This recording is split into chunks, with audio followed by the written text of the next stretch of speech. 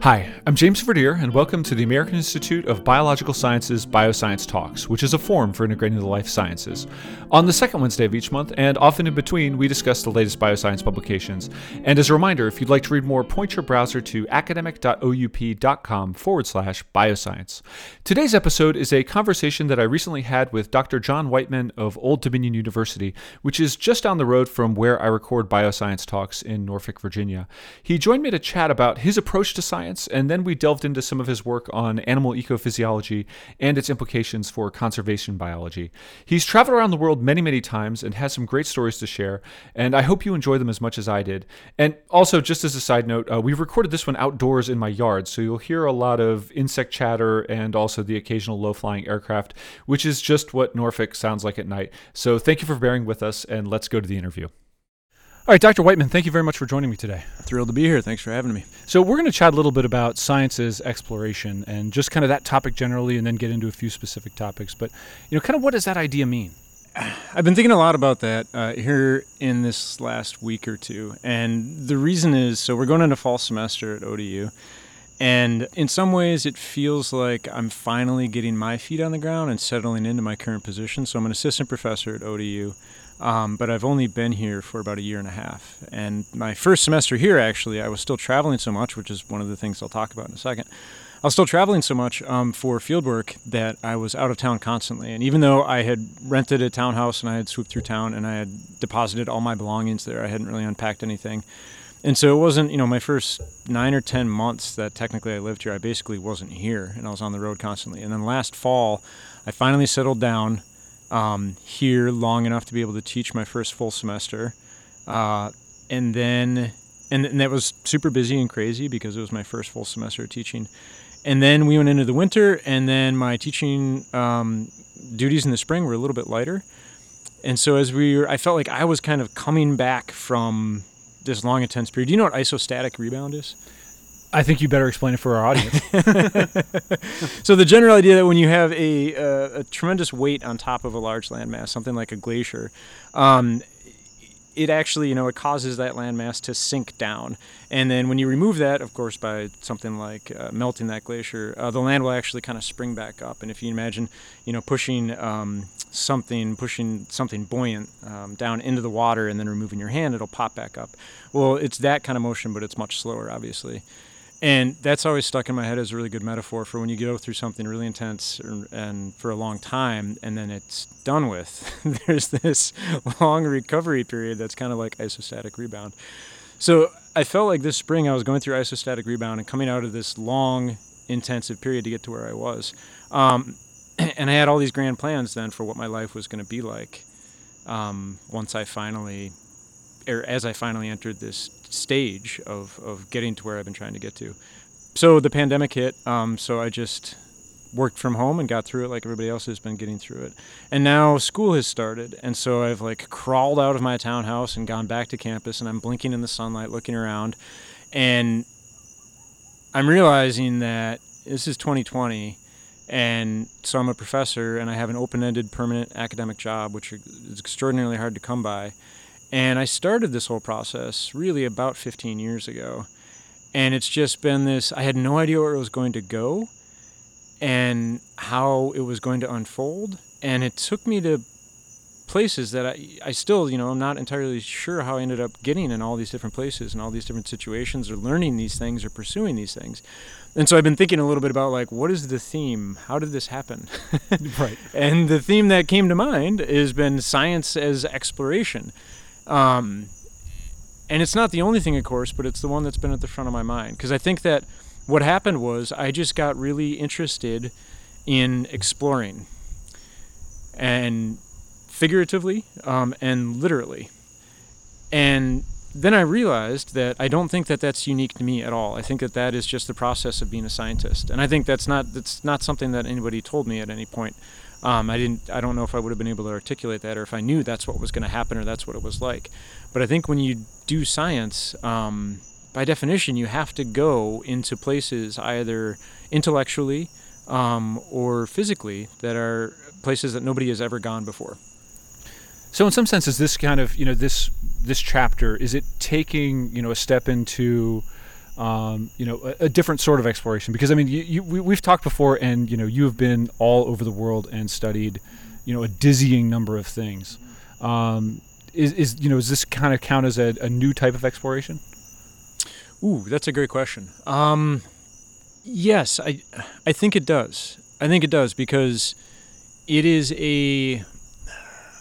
up until this point, it's been really interesting how much of a solo enterprise it is when you're a graduate student, and when you're a postdoc, and when you are in any of those kind of soft money between positions where you don't yet have a permanent academic home, but you're trying to stay in the academic game. You work with if you're lucky, you work with a lot of amazing, wonderful, reliable people who are often very strong advocates. I had a couple advisors along the way who were amazing advocates, and I by no means got to where I am by myself. I did it with a tremendous amount of help. But you also know that every stage you go through, you're going to have to leave, and you're going to come out the other side of whatever individual step that is by yourself, and you'll be by yourself in the next one. So you have to go through it solo. And what's interesting about landing in the position that I'm in now is that I am, for the first time, fully being on that other side, where I am guiding other people who are doing their solo journey. The obvious example of that are graduate students, but of course postdocs, technicians, undergraduate students, graduate students who take your classes. So it's definitely a different phase in that you're not doing it solo, and you are also helping other people chart their solo courses in a way that I hadn't ever done before. And so, kind of what are some of the types of things that they're looking into right now? And that I'm assuming that you're looking into as well as a collaborator. What sort of things are going on in the lab? What are you studying? Let's see. So I've got 2 graduate students right now, both named Zach. I noticed that. Yeah. I don't know how that happened, but it did. It is to anybody listening, whoever is interested in coming to work with me in research, by no means do you have to be named Zach. That is not a requirement. Not a requirement. Total coincidence. Yes, so I'm working with 2 graduate students, and I'm also co-advising a postdoc right now. And then there's kind of a constellation of other graduate students that I'm working with in some form or another. Some of the projects that are at the front of my mind right now and that they are predominantly working on includes a graduate project in my lab that is focused on assessing metabolic rate in Ursidae, so Ursidae being the bear family. And specifically, we're working at a couple of different field sites in Asia. So that's in India and in Cambodia, and interested potentially in working in other countries in Southeast Asia as well. And this all goes back to a project that I got involved in 2015. So I also have an affiliation, and I've had an affiliation since 2015 now, with the San Diego Zoo, with their Institute for Conservation Research, which is a fascinating organization. They, off the top of my head, I think they're the largest private nonprofit wildlife research group, or at least one of them that I can think of that is dedicated to conservation. They're primarily a research group, not necessarily advocacy or land management or anything like that, but straight up research. They brought me onto a project, so I spent the first half of 2015 living and working at a site in north central India in a rural area with sloth bears, rescued sloth bears. They were rescued from the dancing bear trade, which had a long history in that part of the world, and it uses the dancing bear trade in general uses a variety of species, but it definitely primarily used sloth bears in that part of the southern Asian continent. And there's a group of people called the Calendars, that's their cultural name, and they were known for training sloth bears to dance, and it's a pretty awful process in terms of animal welfare through which the animals were captured and then trained. But it was this long-standing cultural thing, and so there was an Indian nonprofit that was founded and around the idea of rescuing dancing bears from this trade. And they did an amazing job. They studied the culture of it. They looked at it holistically. They didn't just say, oh, we don't like, in terms of our understanding of, our modern understanding of animal welfare, we don't like what's happening right now, we're going to shut it down. Instead, they looked at it holistically and said, okay, where does this come from? What's the cultural background? Yeah. And how can we tackle the whole problem in a sustainable, long-term way such that we not only bring this practice, the the aspects of this practice that just don't fit with our modern understanding of animal welfare. How do we bring that to an end, and how do we help the people who are involved such that they don't ever have to go back to it? Sure. And so this is a group called Wildlife SOS, and they were essentially successful. It's pretty rare in conservation to hear about just straight up complete success stories. You don't rack up that many wins. It's not often that conservation biologists just get to throw up their hands and say, "We did it," and then they walk away. But that's exactly what happened. So this Wildlife SOS group, they were able to rescue all of it's 99% of the dancing bears in India. Wow. So essentially all of them, and they brought them into captivity. And the people who were involved with the practice received a variety of things in exchange, and so a lot of them had their education paid for their kids, for the next generation. They were given small business opportunities. There were a lot of different things that put in place to make it more of a permanent social cultural change. As a result, though, this group suddenly had pushing 1,000 sloth bears in captivity. Wow, that's all. It sounds like quite a situation to deal with. Yeah. So what do you do with them? And one of the, their first goal was, well, let's just give them a comfortable life. Now, unfortunately, for a variety of logistical, political, as well as biological reasons, these animals, the vast majority of them, were not eligible for release back into the wild. Sure. So first, it was just, well, let's give them a better life than what they had before, and then the next thought was, okay, well, let's capitalize this in terms of conservation biology. Sure. So they established a partnership with the San Diego Zoo and the Institute for Conservation Research, and that led to a series of research projects. And that's when I got involved. And so I've been involved with that group since then. And then through that group and through my experience there, I've ended up getting linked into a variety of wildlife rescue centers in Southern Asia. And, Southeast Asia is kind of known as a hub for illegal animal trafficking, right. And sale of animal parts. And as a result, there are a lot of rescued animals in that part of the world. And so there's a fair amount of centers that spring up just to take care of rescued wildlife. And a fair amount of those places, and I think this is an increasing trend, are looking around and going through the same kind of process and saying, well, we have all these animals here, and we're doing everything that we can in terms of welfare and captive care and everything. And, of course, a lot of them are very strongly interested in release back into the wild if they can. But there's a fair amount of animals that can't be released, so then what do you do with them? Right. And that has led to a slew of research projects.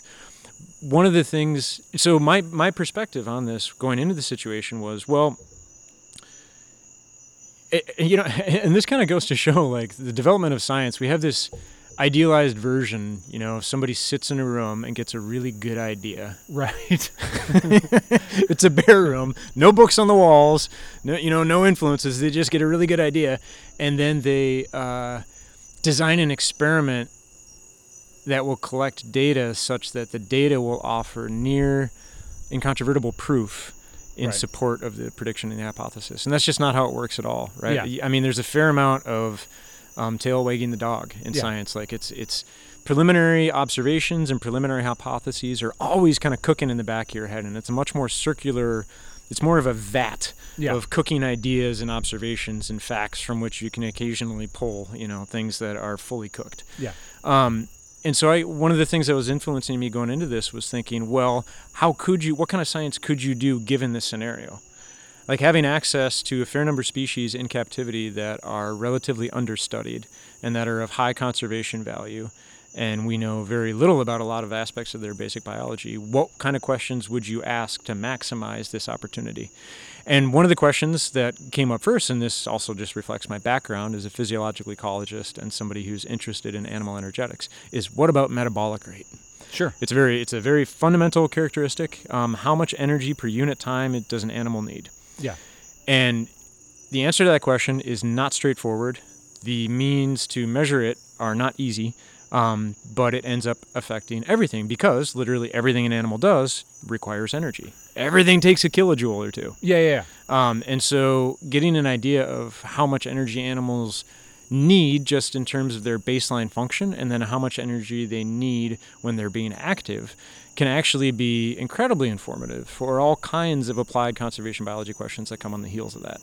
So, this gives you the opportunity then, if you've got these, captured dancing sloth bears. Mm-hmm. They're being conserved. They're receiving the best care that they can receive under the circumstances. Mm-hmm.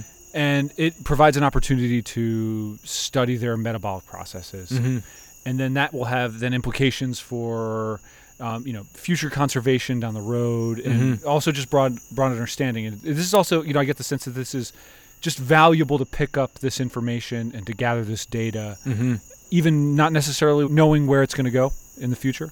Yeah, absolutely. And I think that is like, this is one thing that I think about a lot is what is the discipline of conservation biology, the discipline of applied ecology versus disciplines of like basic science or basic ecology. And I think there's a lot of gray, there's a lot of overlap, and there's been a lot of ink spilled and arguments waged over defining and distinguishing between the two. Whereas in reality, as is true for most things in life, there is some kind of a spectrum and there's some kind of a gradation, right? But at one end of it, I think, is the role of basic science in that it applies the substrate upon which all other intellectual endeavors are built. Sure. Right. And although Leopold a long time ago wrote about, I can't remember it now, but it's something like the parsimony principle or something like that, in that if you're taking apart a machine and you don't know how it works, you don't throw away any of the pieces. We can only act on the things that we know, and we can only build on the things that we know. And so if we don't know how the world works, then we've shot ourselves in the foot before we've even started trying to do anything useful in it. And so I view myself as somebody who is, in some circles and in some instances and on some projects, I am a conservation biologist. But in many others, I'm a basic biologist or basic physiologist. But what I'm doing is always working on species and ecosystems and field sites that are only ever a step removed from conservation and from direct specific questions that somebody might want to ask and answer to help in a given scenario. But they can only ask and answer those questions if they have a basic understanding of what the system is and how it works. Okay, so let's talk a little bit about how you achieve that basic understanding. How do you take the sloth bear and find out what it needs to sit and do nothing or walk around? Right. What's that process look like? What are the ways that you can kind of interrogate that situation and figure out what's going on? Sure thing. And this is I love the way you phrase that question, because I literally taught this in my class a couple days ago. So I can get out a whiteboard and diagram it for you. And first to clarify, I spent a lot of time working with this, and I'm still working with this group, Wildlife SOS, in north central India. I'm also working with a group called Free the Bears in Cambodia, and they have sun bears and Asiatic black bears, which are, so now we're talking about sloth bears, sun bears, Asiatic black bears. That's 3 of the 8 Ursidae extant species in the Ursidae family, so living species of bears. And we're taking a similar approach with all 3 of these species, actually. And that is, we're doing one of the methods of what's called indirect calorimetry. So there's direct calorimetry and indirect calorimetry. Now, the thing about the rate at which an animal is using energy is, in the scientific sense, heat and energy are strictly synonymous. They mean the exact same thing. They have the same measurement units, the kilojoule, or the calorie, if you're British or old school or looking on your Snickers bar wrapper. Sure. So they all have the same unit of energy, the kilojoule. These two things, they're strictly synonymous. And if you make a couple of assumptions that are fairly easy to meet and easy to understand, if you are confident in those assumptions, you can measure the heat of an animal, and you can therefore understand its energy use. So those two things can become one and the same. Now, you can measure the heat by doing something like measuring its body temperature. You could surgically implant a temperature logger, which I've also done in a different bear species, actually, in polar bears, another one of the extant species. Or you could do something called respirometry, and that is you measure the amount of oxygen consumed or the amount of CO2 produced by an animal. And then we know, because people have done this like in test tubes, essentially, we know exactly how much heat is produced when you take a little bit of food and you burn it with that amount of oxygen. Okay. And so we know there's a direct relationship between the amount of oxygen consumed and the number of kilojoules that are processed. Or there's a direct relationship between the amount of carbon dioxide produced and the number of kilojoules. So we can just do that simple conversion. So then what this means then for doing work with bears in the field is that you want to put the bears in a scenario where you can measure exactly how much oxygen they're consuming or how much CO2 they're producing. And you can do these kind of studies with humans. It's done all the time in human physiology, exercise physiology. And humans, one of the upsides to us is that by and large we follow instructions. Right. So if only better. If you ask us to put on a mask and to leave it securely on our mask so it's completely covering our nose and mouth, and all the oxygen we're consuming can be monitored and all the CO2 we're producing can be monitored, we'll do that. But most wildlife, you can't tell them to do that. Right, yeah, not a conversation you want to have with a bear. No, definitely not. So instead what you can do is put them into what's called a metabolic chamber. Okay. And that is essentially... it's a chamber, and it can be any sized, from relatively small to like the size of a whole room. And you allow fresh air to be either pushed into via fans or pulled into via fans, either way. You allow fresh air to flow into the room, and then you pull the used air out the opposite side of the room. And so the idea is that all the fresh air that's coming in has the opportunity to pass over the animal and has the opportunity to either have oxygen extracted by the animal or to have CO2 added by the animal. And then that used air gets pulled out the other side, and it goes down a long tube, and then it goes over a set of oxygen and carbon dioxide sensors. And so we know the gas composition of the atmosphere. We know the composition of the atmosphere going in, because that's just our atmospheric concentration. Now, a funny thing about that is that our atmosphere, if you dry the air, it's 20.95% oxygen. It used to be 0.03 something. 0.034 or Right. 0.035. It used to be something, that kind of percent for the CO2 concentration. Not that long ago, but it has gone up so much that we have to adjust our calculations for how we measure the amount of CO2 being added to an airstream by an animal for the fact that our background CO2 is rising. Is that a result of the sort of emissions that cause climate change? Yeah. Wow. We have to account for the amount of CO2 in the atmosphere that that C and that CO2 was a fossil fuel last year. It was oil last year, and now it's CO2 up in the atmosphere, and that's happening to such an extent that it is altering the background measurements that we take. Oh, that's incredible. Yeah. So then you from this you get a good idea of the air that is going in and that it's being inhaled and exhaled by the animal. And from there, you can infer the number of calories or kilojoules that are being expended. Yep, exactly. And this gives you an idea of the metabolic rate for whatever activity is going on inside the metabolic chamber. How do you close the loop then to get to something that would be applicable outside of the metabolic chamber? How does that apply? How do you begin to think about that? Sure. Kind of in the real world or in the wild, as it were. Sure. Well, I can give you a great example, actually, from somebody else's recent work. So there's a paper that I believe came out in Science in 2018, I think, and it was led by somebody named Anthony Pagano, and there's a whole host of researchers on it. And in a lot of this work, there was a couple of different institutions. I think University of California was in there as the affiliations. I believe San Diego Zoo was. The U.S. Geological Survey was. So there's a variety of people in it. And they did these same kind of measurements with polar bears. And one of the things that they were then able to turn around and calculate was, okay, how much energy does a polar bear need just as a baseline measure or to maintain its baseline function? We call that resting metabolic rate or basal metabolic rate.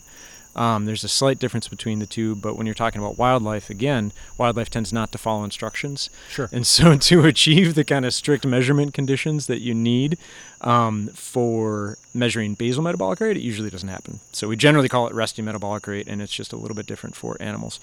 But so you get an idea of, okay, how many kilojoules does the polar bear need when it's just sitting there to stay alive? And then how many kilojoules does it need on a daily basis when it's walking around doing its polar bear thing? And then you convert that to seals. And then suddenly you're able to talk about, well, okay, we all know that melting sea ice poses a big hazard for polar bears. How exactly is that going to play out? What are the numbers involved here? And the numbers involved there are the lost number of days of hunting opportunities on the surface of the sea ice, and per lost hunting day, how many seal captures is the polar bear losing? And how many kilojoules is it losing? And then what kind of a dent is that going to put in its annual energy budget to put it in a negative energy balance? So that's that's kind of the full circle in that case. That's interesting. So it would be a case of, you can figure out how much weight that polar bear is going to lose, hypothetical polar bear. Yep. Because of, its lost opportunity to hunt sea ice, because you don't have that because of the changing climate. Yep, exactly. And there was another interesting paper actually a couple years back as well it took a very similar approach. And it also used a metabolic chamber to measure the energy requirements, the metabolic rate of giant pandas. Except then, of course, instead of looking at the broad landscape and trying to calculate how many seals were needed, it looked at the paper looked at the broad landscape and said, how many acres of viable bamboo do we have?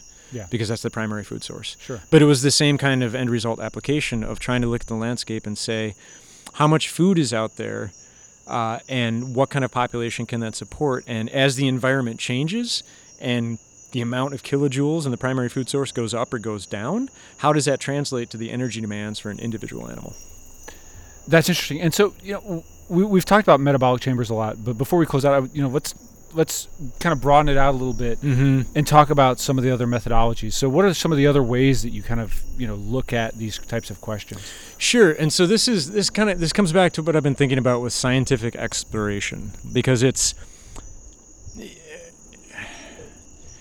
everything that I was just talking about, some of that has involved going to new places that I'd never been to before. I mean, at one point doing some of the polar bear work that I was involved in, we took a Coast Guard icebreaker and we went almost to the North Pole, and we were flying helicopters off of it and capturing bears. And for the work in Southeast Asia, I've traveled to a lot of different places that I had never been to before, and we were able to kind of establish some research centers where previously there hadn't been some. But then the intellectual piece of it is also all about going into new places that, represent perhaps an overlap of fields or an overlap of ideas that had not been identified or had not been worked with before. And so one of those that's been on the front of my mind lately in the last couple of years, and it's a paper that I published last year, it's a new variable, a novel variable that we're hoping is going to be a new means to approach the estimation of metabolic rate, amongst other physiological variables as well, actually. And so everything we've just been talking about, like how much energy does an animal have to use on a per unit time basis. If you can if you can get a hold of an animal and get them into a metabolic chamber, then you're good. And if that scenario presents itself, if you can do something like capitalize on the existence of a wildlife rescue center, then you're good. Yeah. But if you don't have that opportunity, or especially if you're trying to work exclusively with wild animals, then it becomes much more challenging to try and estimate the energy use of a wild animal. There is essentially only one method that's currently available. It's called the doubly labeled water method, and it's based on injecting a chemical tracer, letting it equilibrate with the animal's body water, and then letting the animal go. It goes out and it does its wild animal thing, and then you have to recapture the animal, sample it again, and then evaluate the presence of that tracer. And so this is an amazing method. It's been heavily used now for, about 60 years, I would say, something like that. And it's led to some real groundbreaking insights that otherwise were not possible. But the big hang-up with it is that you have to capture the animal twice. Right, that sounds challenging. Yeah, and there are some animals that are almost impossible to capture, and then there are other animals for which a second capture is just a total pipe dream. Okay, right. And so what I'm working on, and what I actually just recently got grant funding to pursue, so stay tuned. Hopefully we'll have a lot more to say on this here in the next couple of years, is a method that would allow you to at least approximate a similar kind of measurement with just a single capture or a single sample. And kind of the holy grail, something we're really trying to push towards way off in the distance, would be able to do this without even having to capture the animal. So perhaps you could get it from some kind of non-invasively sampled tissue sample, something like a fur sample or something like that. And the idea with it is, just to give you a broad picture of it, the overall idea is that all animals on Earth that we know of, they must use oxygen to burn their food. Sure. Now, this was true actually up until 2010. So now I got to add a little asterisk. Okay. What happened in 2010? There was a paper published in 2010. I believe it was in BMC Biology, Dan Alvarez et al., I think. And it was a fascinating paper this research group went in, they took a remotely operated vehicle, they went into the deep sea in the Mediterranean, they went to some anoxic sediments. Okay. Which they're these sediments that, if I understand it correctly, were trapped beneath this hypersaline layer of water. So a very, very salty layer of water that prevented the water below that layer from mixing with the water above. And so whatever life was trapped below that layer used up all the oxygen at some point, and then it didn't mix. It did not replenish the oxygen. And so it became a very anoxic environment and very anoxic sediment. And this deep sea research group, they pulled up that sediment and they picked through it and they found metazoans, which it's basically it's a way of saying multicellular organisms that have specialized cells. So animals. Okay. It's a way to define animals. They found animals in there that appear to spend their entire life cycle in this habitat without any oxygen. So they burn food for energy just like you and I do, but they do not use oxygen. So they do not have mitochondria, which if anybody out there has taken to their general biology, they might remember the phrase. It's the powerhouse of the cell. Yes! I remembered something. There you go. Powerhouse of the cell. It's the powerhouse of the cell, and it's where oxygen is used to burn food. Sure. These animals don't have mitochondria.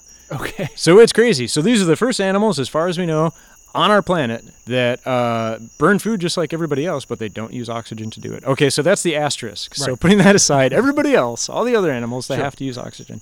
When animals use oxygen to burn food for energy, they actually end up combining that oxygen with hydrogen, and they make water.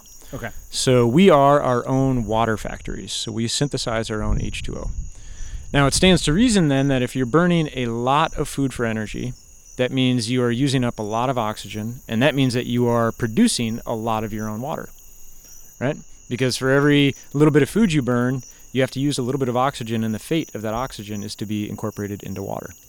And so the idea that I'm after then is if you can assess how much water an animal is making internally, then you can assess indirectly its energy use. So you know how much oxygen it's using, and therefore you know how many kilojoules. Then you can get, it all goes back to the heat, and it goes back to the kilojoules, exactly. Is there a way then to get that from a non-invasive sampling, from a chunk of fur or a fecal sample? Yes, I I say yes in that it's a long, arduous road we have ahead of us, and it's going to be hot off the press, but that is absolutely one of the things that we are geared towards. Well, that's really exciting, and we'll be sure to stay tuned. Thank you very much for joining me today. Absolutely, it was a pleasure. And that concludes this episode of Bioscience Talks. Just a reminder, the journal Bioscience is published by Oxford University Press on behalf of the American Institute of Biological Sciences and is made possible by the support of our members and donors. Thank you, and talk to you next time.